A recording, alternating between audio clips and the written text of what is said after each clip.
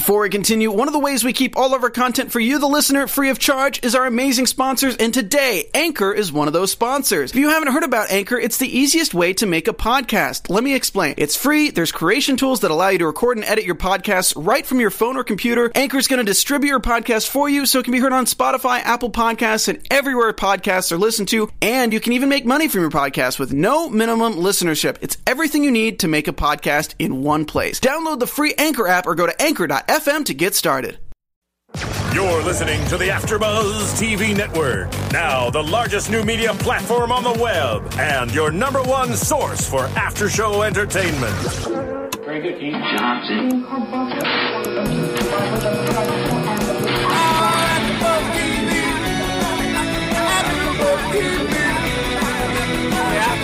From the AfterBuzz Studios in Los Angeles, California, presented by Maria Menounos and Bing.com, and streaming live thanks to Akamai Technologies, this is AfterBuzz TV's American Horror Story After Show. We'll break down tonight's episode and get you all the latest news and gossip.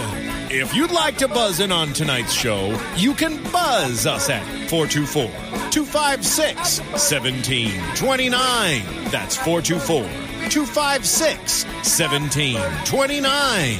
And now, another post-game wrap-up show for your favorite TV show. It's AfterBuzz TV's American Horror Story After Show. Hello, AfterBuzz TV Nation. We all know that Bing is for doing, and we are doing the AfterBuzz for American Horror Story Asylum Season 2, Episode 13, the finale. It all ends here. The title, Madness Ends. All right. Now, we've got a blast from the past here, folks. We've got someone that's... You are a sight for sore eyes. I'm JC, of course, but across the table, we've been waiting for you for weeks. Ladies and gentlemen, Miss Jackie Borowski. Hi. I feel like I came back like the little girl in American Horror Story never did come back, which is what I was expecting to happen. Lots of characters didn't return that I expected would return. And there she is. She's already bringing the truth. Starting sassy. Sassy Jackie. Everyone, guys, thank you so much for tuning in. And, of course, who do we got running? Who's engineering tonight? Martin is. As I talk in the third person. Nice. We like that. We like that here. And also, AfterBuzz fans, we've also got Steven on the line in a few minutes because he couldn't make it tonight, but he's got so much opinion. I think he's already on the line, JC. Do you want to cut him in? Why not? Okay. Steven, talk. Hey, how's it going, guys? Steven, does your face hurt? It hurts an immountable sum, yes. Do you feel like kind of like bloody face? Is it all really puffy right now? For those that don't know, Steven, are you wearing other people's skin on your face? For those that don't know, Steven couldn't make it tonight. He had his wisdom teeth pulled out, but he's a trooper and he's still calling in. So, Steven, awesome to have you tonight, buddy.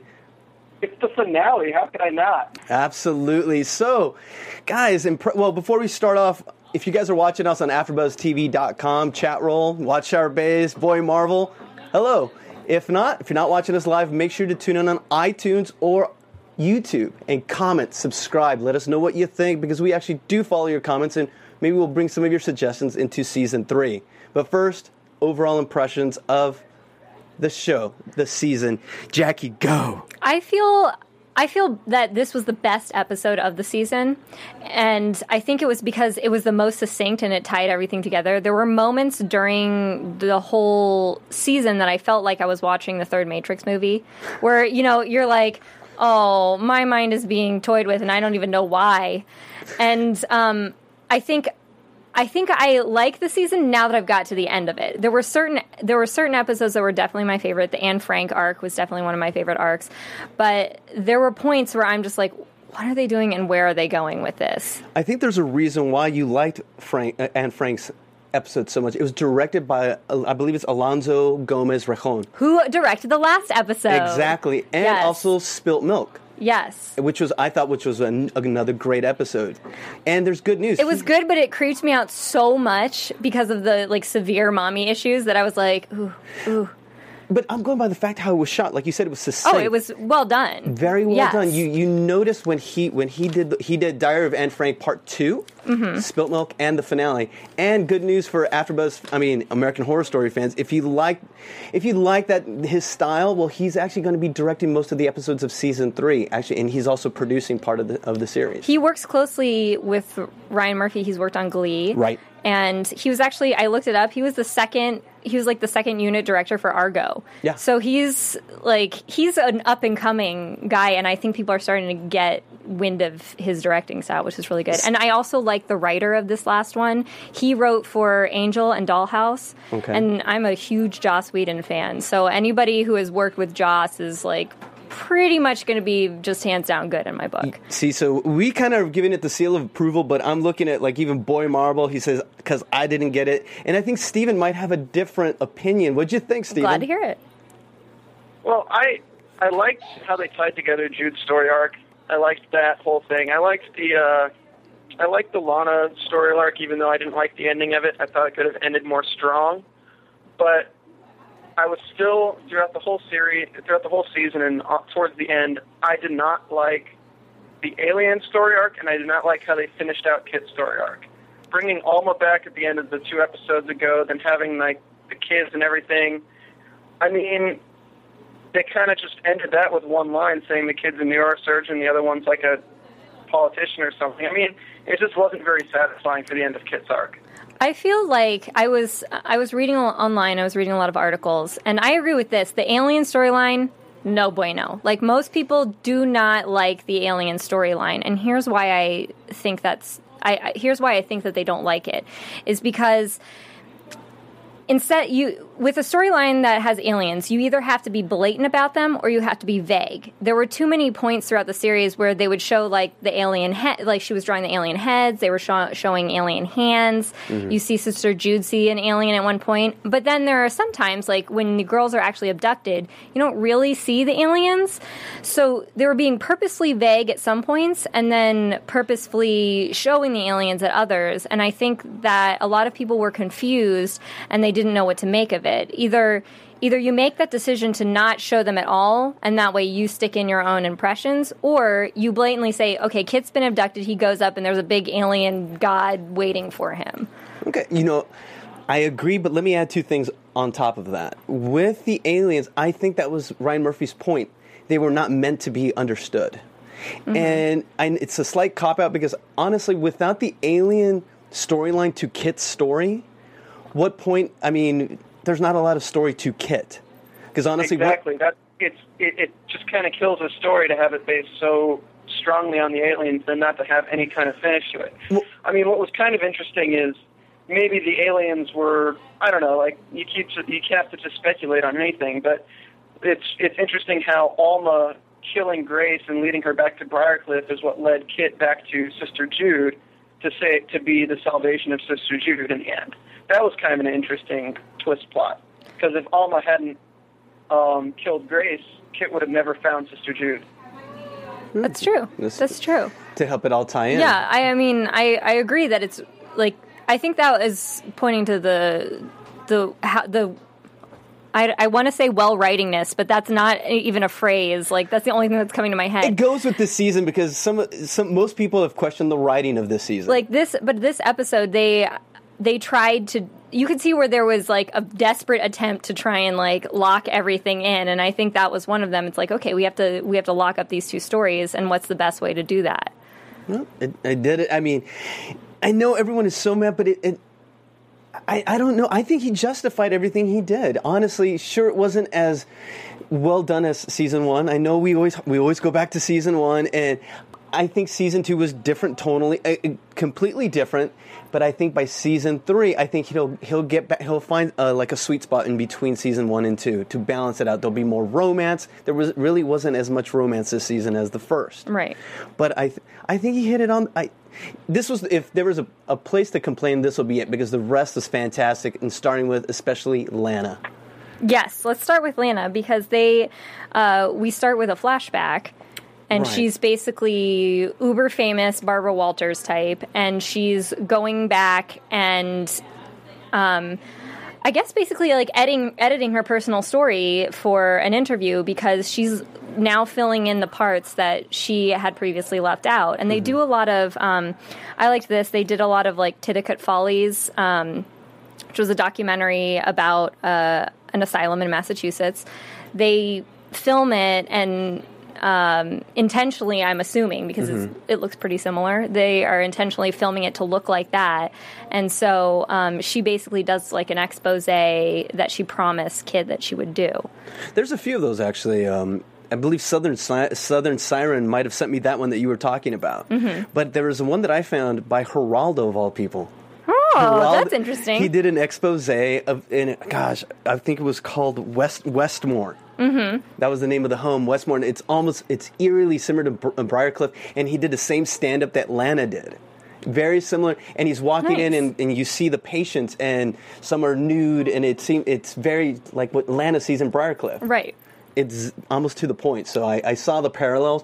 But did you notice here, I don't know if I'm getting ahead of myself, but of course Ryan Murphy said there was going to be tons of clues for season 3. Right. And did you notice the room that that Lana was being interviewed in? It is actually the red room from the White House. See? Oh my gosh. Okay, I'm from DC originally, so that's what I was thinking. They said they're going to do it in 3 cities, and she's basically set up like a Barbara Walters type. She's getting a Kennedy Center honors, and then the room is set up like the red room. So I was gonna tweet it out. Actually, I have the link for it. The room matches the red room to a T. Nice. So love it. That's a great clue for season 3, because I'm thinking it's going to take New York, DC, and New Orleans is what I'm thinking. I don't know. We'll get into that a little bit later, because I haven't heard. Do you have any thoughts on season 3? Can we do that as we move along, as our wrap up? Because I don't want to. I think I don't want to like give away the big finale. Okay, all right. So finale. Steven, so what did you think about Lana's story? Did they tie it up for your liking? What did you feel? I will say that one of my major complaints last after show was talking about how they didn't give John Thredson, his son, they didn't give him really much beef to his story. They didn't give him much of a backstory. They kind of filled in a little bit this episode, which was nice. They gave it a little bit more believable to who he was, and like him seeing Lana that time, turning him into like wondering who she is. They put the pieces together in that respect, and I actually did like that.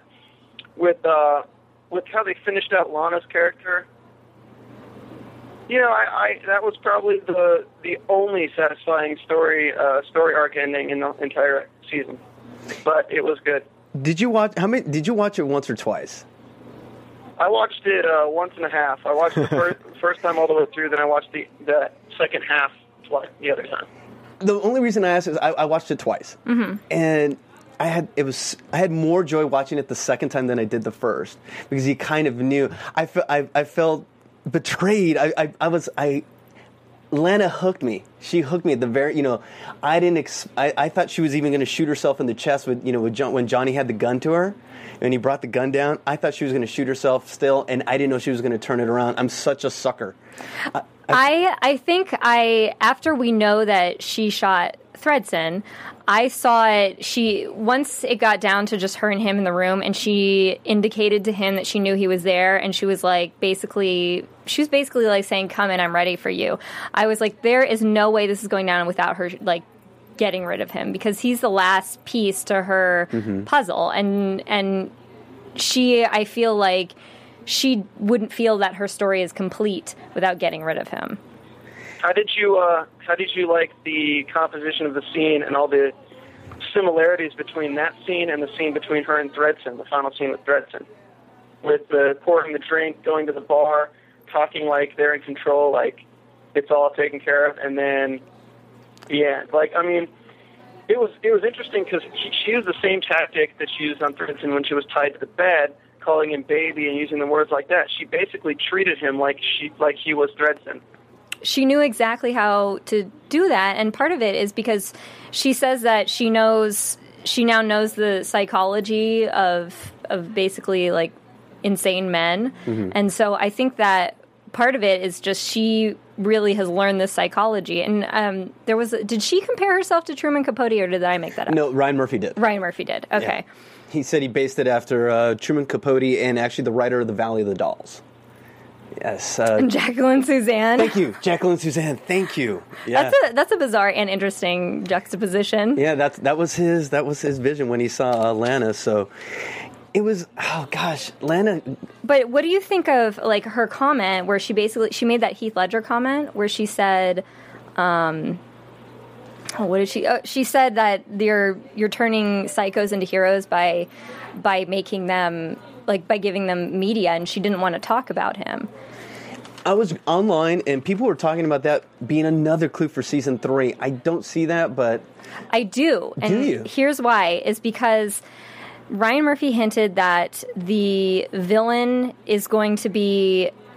I think the villain is going to be Jessica Lange because he seems to hint that the villain is going to be some like big, epic, like celebrity type villain, and I think that might be a clue because when you think of the Joker, you think of a big, epic celebrity type villain that people always want to dress up like and behave like, and so I think maybe it will be exploring like the celebrity of villainy. That's a good point. You're going to make me watch it a third time. Fantastic. Gosh, Jackie, good to have you back. You're pulling us out of my ass. We have missed you. I missed you guys. What do you think on that, Steven? You agree with Jackie on that? I can't really make a decision as to that right now. I would love to definitely see Jessica Lange as a villain, though, but because we had the first season we had Kit kind of as like one of the main villains. I mean, per se, he was a very disgruntled youth villain, but then seeing him as like the perfect bad guy or the perfect good guy this season, I would enjoy seeing Jessica Lange as a villain, but I don't know. I mean, I could see some other people as some pretty devious villains. I'm trying to find the quote that Sister Jude gave Lana at the very end to justify her whole arc, because Jackie, you had something on it as well, didn't you? Yes, they. So she says. What did she say? Oh, if you look in the face of evil, evil's going to look right back at you. That's basically, it's a paraphrase of a Nietzsche. Some people pronounce it Nietzsche. I say Nietzsche. Maybe I'm wrong. I don't know. But a quote that basically is, battle not with monsters, lest you become one. If you look into the abyss gazes into you. So I think that means, like, if you battle with evil, you become a little bit evil.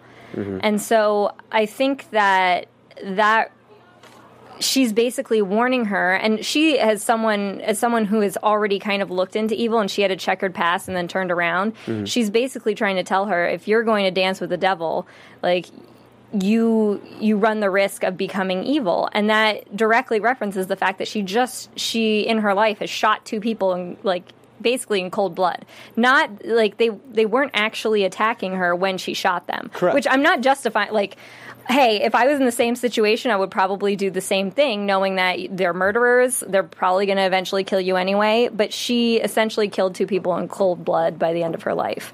Like, she shot him point blank in the face. Like, no distance. That, like... Now, is she going to write a book telling that story now? Probably. Like, I think that... Likely. I think... Oh, sorry, Steven, go ahead. I said most likely. Oh. I think that another reason why, and this goes into another reason why I hear that people were confused, was a lot of people...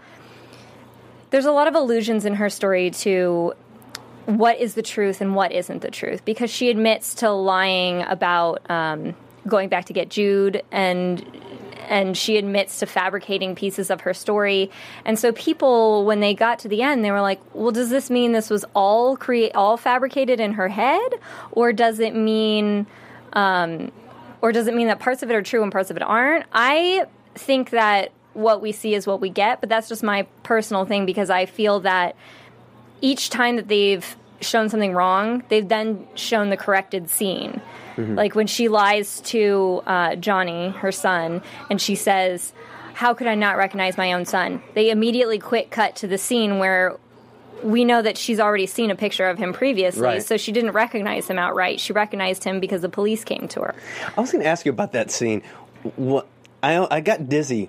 I know, right? Why was there a reason why he shot that underneath the table like that? He was upside down on the shot stylistically, Rejon, when he did that scene. I feel it's because she was getting vertigo at that point, because she figured that there's no problems. My son is gone. Like, I've made peace with myself. I made peace with my life. I have this new life. And here it is. It's like the entire bloody face story has just resurfaced again. Mm-hmm. And so, you know, I feel like that scene is shot that way because basically for her world is literally turned upside down. So she's getting like vertigo at that point, and that I think is the point where she starts to make the decision where if I come face to face with this guy, this is what I'm going to do. So that was the instant. Yeah. You know, briefly, should we talk about, were you guys surprised on the beginning of the episode with Johnny, Leo, and Teresa?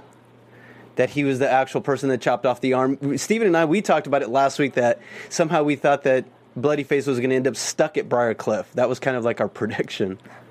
Yeah, we kind of thought it was a little bit more supernatural than him just having a big-ass machete and chopping off Adam Levine's arm. But, I mean, I guess it makes sense. It's just kind of like, it was such a... like ho-hum moment? Yeah, I mean, he has the mask already at that point, and then he obviously kills the 3 people who entered the asylum, right? Mm-hmm. Like the 3 cops. So, I mean, it's just kind of... I mean, it's interesting. I just don't know I was still there when the three burglars got there. I think that scene was a lot of like juxtaposing past and present. I found that part fascinating because we're so accustomed to the asylum as it was in the 60s. So we're used to seeing the different rooms, like the room with the baths and the spiral staircase and everything. Mm-hmm. And in the scenes that were shot, the first scene you see with Adam Levine and Jenna Tatum's characters, you don't really see too much of the asylum because it's so, like, shaky and, like, very dark. And now you're actually getting to see, like, oh, my gosh, this is the wide shot of, like, the decaying asylum. So this is the first time, for me, that was really fascinating because this is the first time where we see a good present image of the asylum, and it's through his eyes. It's true. Wow. Okay. See, this is why I love you, too.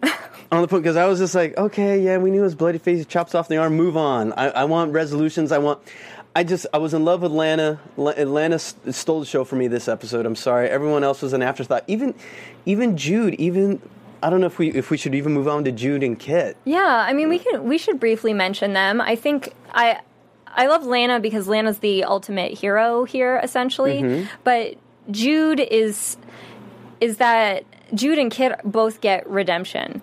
You know, because Kit was, they thought Kit was Bloodyface at first, and so Kit gets his redemption early on when they find out he's not Bloodyface, and he gets to get married and live happily with his children.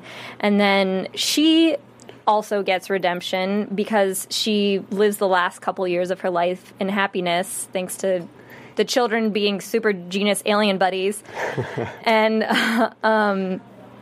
And she gets, I love the Angel of Death. Frances Conroy is the Angel of Death.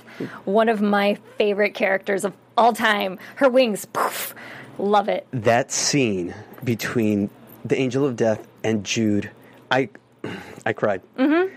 It's one of the best scenes ever. It felt like the close of the second act to a play. Yeah. Where the lights went down and it's just that spotlight. Very Angels in America is what it like reminded me of. Yes. Yeah. What'd you think, Steven? What's going on? What'd you think of Dark Angel and Lana's end? I mean, I like how they used her in the room and everything, and they've been playing this, and the way she says we've been playing this dance for a while now with Sister Jude starts bleeding while she's dancing, and they always have like the whole her doing her little music number, and her life is a dance basically, and that's the final steps, and then she gets taken out. I actually wanted to say something. What is kind of overlooked a bit, and this is going back to Johnny, but what we kind of overlook, and there might be more meaning behind, is his crack pipe. Yes! Oh my gosh, I totally forgot about that. Dude, he's smoking a crack pipe. We see him smoking a crack pipe in his car in the last episode where it cuts between Kit driving away and then going back to the present where he's going in to find the book of Maniac. Mm-hmm. And we see him smoking his crack pipe then, and then we see him smoking his crack pipe with sitting in the cell where he's about to chop off Maroon 5's arm. And I'm wondering, is that a clue into next season? Like, is that a clue into what's going on in next season, or is that just more Face of Evil stuff this season that we're just kind of missing a link between that and some other things going on? Superpowered drug dealing, DC. I don't know. I don't know. That might be a clue because it seems. I actually like that point because it might be a clue because it seems so random to have like they don't really touch on drugs at all except for the drugs that they're feeding them at the asylum. Right. So the implication is everybody here is just nuts, you know, and so he's the only person who's like personally, forcefully like choosing to alter his mind. We have a fan saying that Ryan did tweet that there's going to be 3 different clues. To this episode. So we've DC, got crack pipe, super queen, like superhero. Superhero villain, super villain. I didn't even think of the crack pipe. I was too busy looking at. Good Lord! It was such a small thing, though, because it's like it. I think also though our associations with like people that are bad are often going to be doing like hard drugs. In like a lot of villains that you see will be like, oh, this villain is crazy because they're doing drugs. So it's like a knee-jerk reaction almost. Okay, so I'm keeping a tab. We got Red Room, crack pipe, and what about Jude with the broom when she was chasing the kids with the broom? Oh, because remember a lot of people are saying it's witchcraft and. Ooh, I would like witchcraft. Last episode they were quoting the Crucible. Oh, yeah. And they were at a cafe it was a cafe that's in Salem. It's Boylston Cafe, which is located in the city of Salem, Massachusetts. It keeps coming, folks. Crack pipe witches.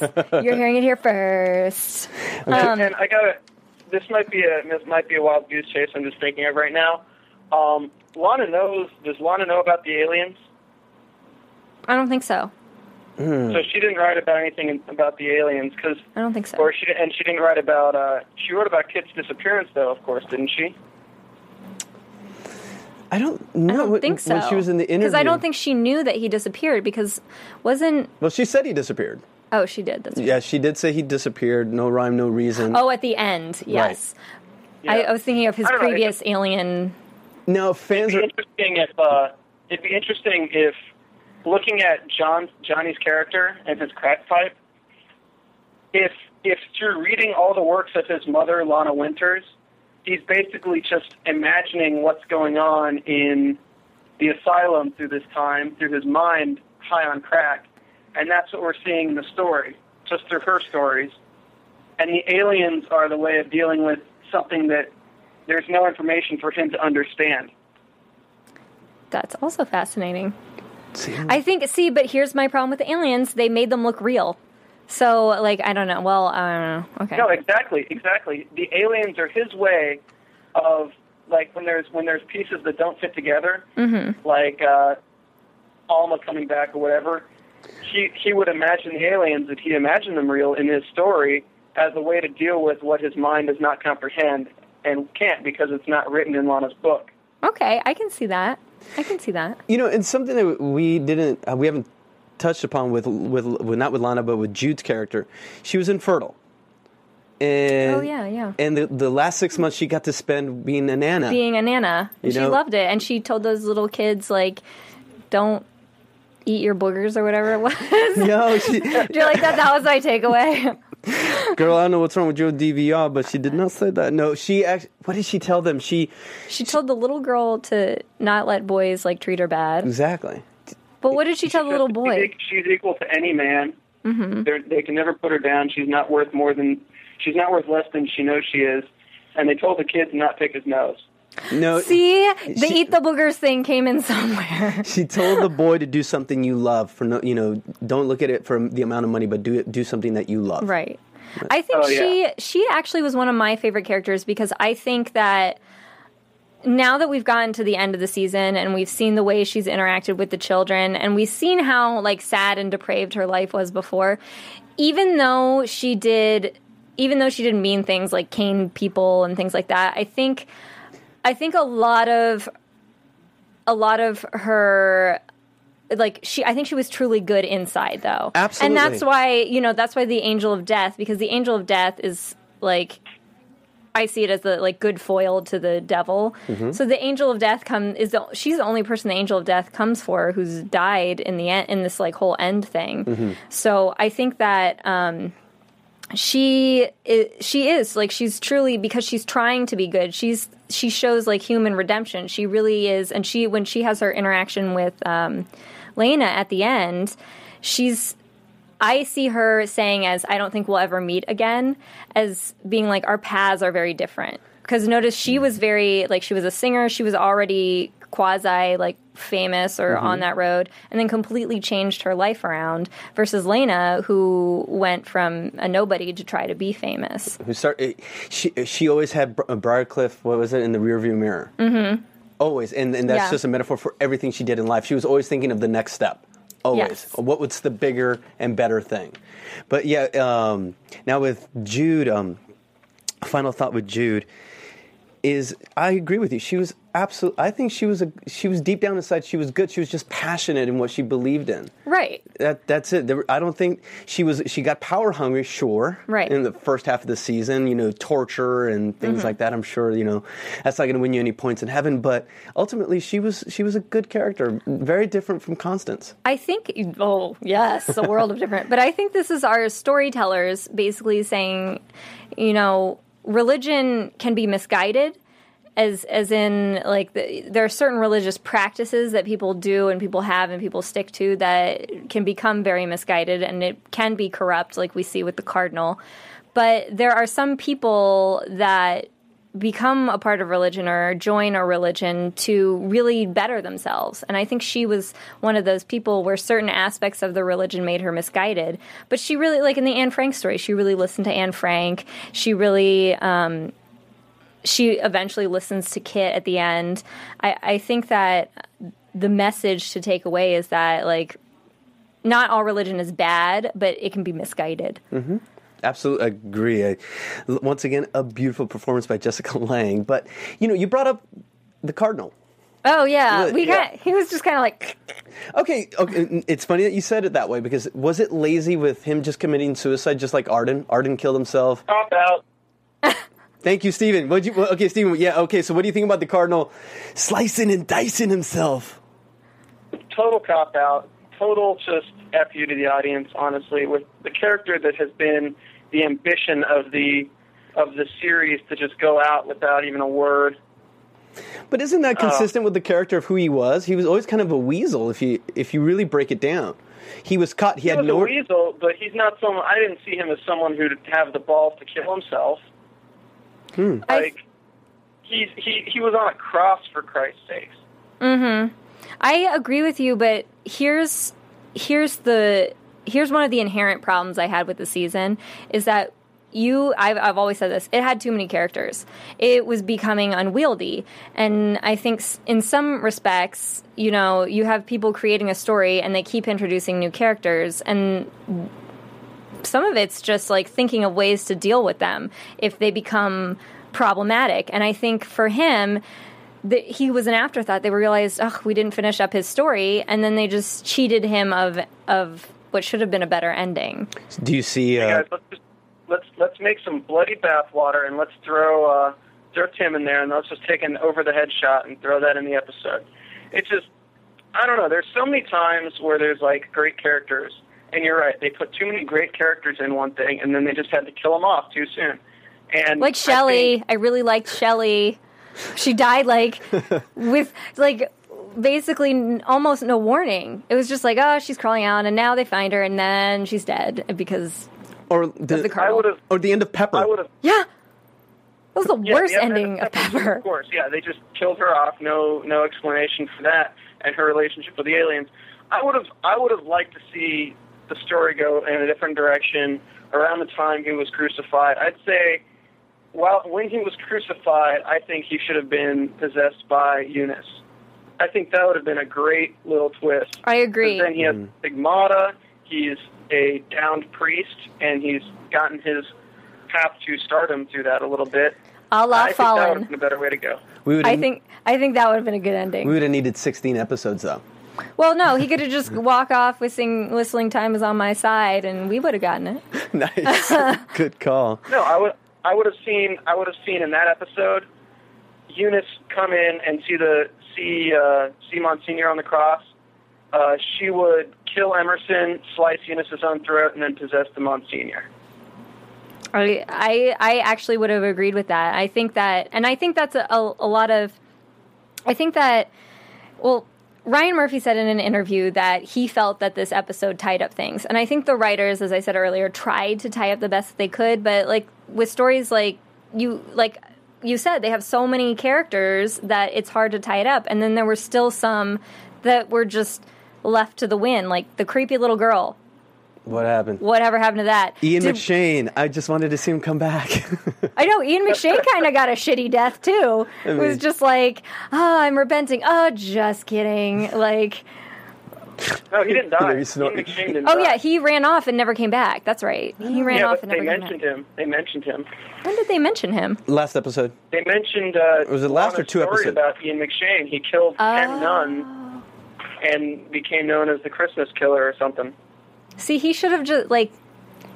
there should have been a whole, like, bloody death scene. And it's okay, because Ryan Murphy can make it up to him next season, because hopefully he will come back. Ooh, Ian McShane. I would love to have Ian McShane. I would love that. Well, the bug. Did they ever reference the bug again? Thank you. It was one of the questions I wrote down. What happened to the bug? The chip. Silence. ... If you guys on chat roll, if you guys know, if anyone knows what happened to the bug, the little alien bug that came out of Kit's throat, please let us know. Yeah, there were too many. I feel that there are still, because you have the beauty of having a small space and like constraining your characters. Why would you just then pull out these like, oh, we have this random person who we've been having in solitary confinement the whole time, let's have him show up. It just seems like you can do a lot with a short amount of characters without having to introduce new things, like the creepy girl. Like, as much as I loved Ian McShane, creepy Santa, they did it last season. I know. You know, but maybe right. It seemed like the writers, instead of being creative with the characters they had and being MacGyver, using what you have to make something brilliant, they just kept adding to the soup to try to make it better, and it just made it worse. Yeah, okay. I like that. And there were some storylines that I really loved, obviously, but then there are some that you're just like, whatever happened to that, and why didn't they address it? And why, like, the other thing I want to know is, why Kit? Like, why is Kit the magic baby-bearing messiah, and then he gets to go back up to, like, alien heaven? Why him? Is he better than everybody else? Like, what? That's a great question. That's what people were asking in the chat roll. Why did the aliens take Kit? What was the deal with that? Why? I mean, he's a good guy, but it's not like he's, like... I mean, does that mean every good guy's gonna, be... That's what I mean. This is Steven's last episode. We will not see him after tonight. He's going to be abducted by aliens, possibly. I think that could be it. It's because you're a good guy, Steven. It's a compliment. Maybe I've already been abducted by aliens, and I'm talking to you from their spaceship right now. Oh. So there we go. Are you impregnating 2 wives right now, though? I don't know. I think we're probably missing something with Kit between the relationship he had with a different colored person, just because the aliens were experimenting on babies, and that could be like something, Mm-hmm. Like they hadn't experimented on somebody who had been with somebody who's of the different race. I don't know, something like that. See, for this season in general, I would probably give it about a 6 out of 10. Ooh, ouch. But see, I would give the last episode was my favorite, because I love that the episode itself could have been a contained story. Mm-hmm. I mean, you could have watched the last episode and kind of gotten everything. Yeah, actually, yes. You didn't need to know about the other stuff. Kudos, so we could have saved 12 episodes. But so see, we have so many questions just off of that topic. Well, the next question is, if these storylines were so hard to juggle, should they really do a story in 3 cities next season? I don't think so, but unless... It's going to be 3... Yeah. He said it's going to be in 3 cities. Unless it's like 3 different time zones. I don't know. What do you think about that, Steven? They're trying to Once Upon a Time it.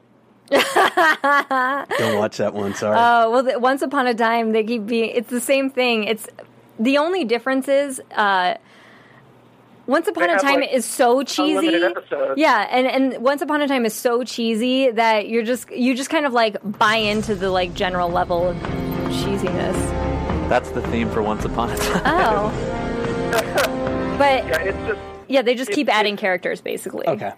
Okay, good to know. If they take their lesson from this season and just try to be smart about how they use their characters and actually think about when adding a character in, do we need this character or can we do this with what we have? Then it will be a good season. I don't think 3 cities is going to matter. I don't think the number of locations matters as much as just the talent, which of course they have amazing talent, but the writers just need to step up their game and not be stupid. Well, this is the problem when, they keep getting renewed and they get a lot of, not that they keep getting renewed is a problem. I mean to say that your budget gets bigger. And so when your budget gets bigger, you say, oh, I can add all these glorious things. Well, that's not necessarily adding more isn't always better. Coco Chanel said you should always take one thing off before you go out. Don't overdo. Really? As in don't over accessorize. Is this America's Next Top Model? No, this is American Horror Story. So when I go out in a one piece, I should just take that off and go out naked? Yes. Okay, you guys have brought me up to something, and I'm going to tweet it out to the fans. I'll send it to y'all too as well. And it's basically the meeting for the pitch for season 2. This is how it went down. Ah. So there's this trip down insane asylum. Only the sick of the sick end up here. It's run by a church to make it creepier, and we've added nuns and the such. Head writer. Also, we've got this average nice guy with a girlfriend, makes her black to stress that he's a good guy, that being the 60s, that's a biggie. And the nice guy ends up in the asylum, though he doesn't belong. Studio exec, how does that happen? And so on and so forth. And it just explains it all just for you with a big budget. So I'll post that for you guys later for sure. That's but awesome. I'm trying to think any other questions we might have. Okay, we've loved it, we've hated it. What were your favorite parts of season 2? Like I said, the Anne Frank story. I love historical references, which is why if they do a big DC historical reference, I'll like that too. I liked, of course, the last episode. I think just one or two things. I think Lena and Jude's storylines were my favorite because I do like that they brought these powerful women, and they are very different people, but they both still end up being very powerful women in their different veins. What about you, Stephen? What was your favorite? What was your favorite part and least favorite part of the season? My favorite part was probably the whole arc with Eunice, while she was just basically causing mayhem and being low key. I loved Eunice's character, and I loved the fact that so much random stuff was happening every time that I was just hoping that they'd bring some Teenage Mutant Ninja Turtles into it because anything could happen literally with how they were writing. That's so gullible. They could hang Teenage Mutant Ninja Christmas ornaments on the tree with the fake teeth, which I will never get out of my head. Never. That is cemented in my memory. The last reporter name was April. I mean, there you go. I mean, we could start these hint wars for next season. But least favorite part, killing Eunice and Arden in the same episode. Yeah, no, I agree with you. I didn't see them both dying that episode. But didn't they die together as devil lovers? I saw it as a Romeo and Juliet, God, how twisted that is. Together. I don't know you. Good Lord, that's twisted, Jackie. No, I'm just saying though. But I like it. I like they're it. They're both basically satanic. They die by fire, but they were obsessed with each other. So, I mean, it's where were you week 9? We needed to know this. My car was broken. Yeah, so... Yeah, where was our female voice all season, Jackie? Yeah, I'm sorry. We'll have you... I have failed you all. I have failed you all. Well, I think that pretty much ties up our feelings and our lack of feelings towards season 2. So let's move on to maybe some news and gossip. What do you got for us, Jackie?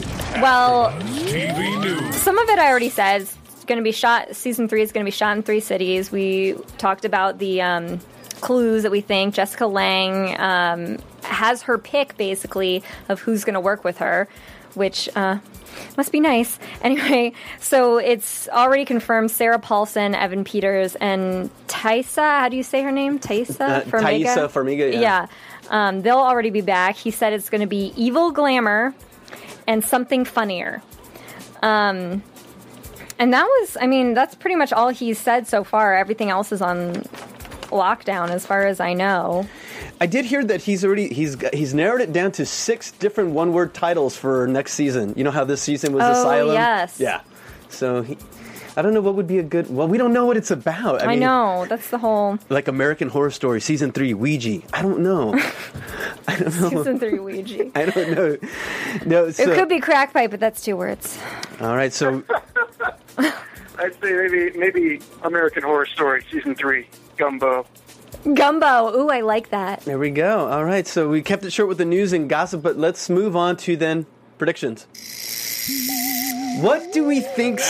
I mean, no topic, no scenario could be too off the wall, as we can see from this season with aliens and nuns and devils and... I will say I like that American Horror Story. I like that it pushes boundaries. Like, I like that it tries new things, and I think that as much as I might not like something here or there, I respect any show that's going to say, okay, let's go where no show has gone before. Let's try that. Let's see how it works on television.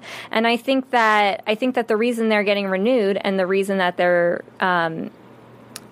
still around is because they're gonna keep doing it. They're just gonna keep pushing boundaries, and I'm excited to see that maybe they'll work out some kinks. Mm-hmm. I don't know. I think so. I agree. Yeah. Stephen, what do you see for off the wall prediction? Come on, I'm telling you, hey, Stephen, you're gonna have something good for me. Okay. Honestly, I think we're gonna go back in time, of course, to around New Orleans, that kind of area. We're going to see a big steamboat kind of setting. We'll probably definitely see Zachary Quinto in one of those rich white man things. We'll probably see some slavery to a point. Yeah, I don't know. It's going to be interesting. I could see they've been playing with special effects a lot this season, so I'd see maybe some summoning of demons, some spell casting, things like that. Mm-hmm. And I think we'll see that actor who got his hand spliced when the Angel of Death made her appearance. In the Angel... Oh, okay, yes. That's right. Oh, I love the Angel of Death. I hope there's more, like... I really liked the supernatural element in season 1, and I hope they do... Like, I love the idea of witchcraft. I think the visuals for supernatural, you can make them so rich because you don't have to confine them to the normal world. And I think that I'm hoping for some of that. Tweet us and let us know if you liked season 1 or 2 better. That would be great. Yeah, let us know, because I know it's split down the middle. I think I've got an idea. Mm-hmm. All right, in episode 8 or 9, when they went to the jukebox, of course the record they played was Congress. Oh, yeah. It's going to be a political theme, and that's why they've taught the Kennedy Center Honors, Washington, D.C., the Red Room, and it's going to deal with politics and government, because that's what's topical and it's going on nowadays. But I think you said it. You solidified my theory when you were giving your theory about next season. And that is that he really wants to push the boundaries. So why not question the government? Right now, this season was about the mental health system. So get that all out. And this season, this upcoming season, I really think he's going to attack like conspiracy theories. He's going to attack possibly the Bilderberg Group. We're going to talk about one world government, I like that. Political, powerful families that are involved in like these skull and bones, and they use witchcraft, and it's combined, like those theories. I think that's a great idea. He's really going to push that. So I vote for you in the writers' room. And it'll take place. That would be fairly interesting. I'd like to see like old school counterfeiting kind of going on, maybe. Yeah, but I think it'll be present or even day. A carnival. Ooh. Yeah, we said carnival quite a bit, right? Because I still have a feeling something with New Orleans. I'm feeling New Orleans, D.C. New Orleans has a very well. I'm not pointing to New Orleans now, but historically, New Orleans is known for having a very corrupt government. So. Yeah. So we're talking like Governor Bobby Jindal and stuff and things like that? I'm not shitting on Jindal, but I'm just saying that like in the past, New Orleans has known for having a very corrupt government. Like the mayor that was just indicted. See, so that's some food for thought, guys. Those are just theories, so I think that's about it. Any final thoughts? Ryan Murphy said no more aliens, people. No more. Thank you. I think we're all going to give you an applause for that. Here's one more prediction. I think that no matter how good or bad season 3 is, every random person and their dog is going to keep saying that Ryan Murphy is brilliant, no matter what. Okay. What was that? I wasn't sure if that was like a statement of judgment or if that was just a statement. I'm just joking. Please remember to rate us on iTunes, especially after that statement. Everyone just calls it brilliant. That's it. We're going to end on a high note? Hey, this is a better show than Glee right now. Oh, no. Love you guys. I love you. Steven, thank you for sticking around. Remember, Steven is high on meds. That's right. The opinions expressed by Steven Lemieux did not necessarily reflect those of AfterBuzz nor its subsidiaries. Thank you. All right. I'll buzz you guys later, and thank you for tuning in all season for me and JC and David Skifalidi and Jackie Borowski. Bye. Thank you so much, Steven. Thank you, guys. All right, that's it for us. We're getting a hook. All right, so Martin, thank you. Take us out. Where can they find you, Martin, since we didn't even talk to you all episode? Martin Valles on Instagram, Valles. What about Jackie? You want to continue the conversation with you? Where can they find you? I'm at 123 Jackie, JACQUE_B, and I'm really interested in hearing everyone's perspectives on this, so please. Absolutely. I'll remember to tweet some of those links I was telling you throughout the episode. You can find me at The Everyday Man. You can find all of us at AfterBuzz TV. So for Jackie, Steven, Martin, I'm JC. We'll see you next season. And From David. Bing.com, executive producers Maria Menounos, Kevin Undergaro, Phil Svitek, and the entire AfterBuzz TV staff. We would like to thank you for listening to the AfterBuzz TV network. To watch or listen to other after shows and post comments or questions, be sure to visit AfterBuzzTV.com. I'm Sir Richard Wentworth, and this has been a presentation of AfterBuzz TV. Buzz you later. The views expressed herein are those of the hosts only and do not necessarily reflect the views of AfterBuzz TV or its owners or principals.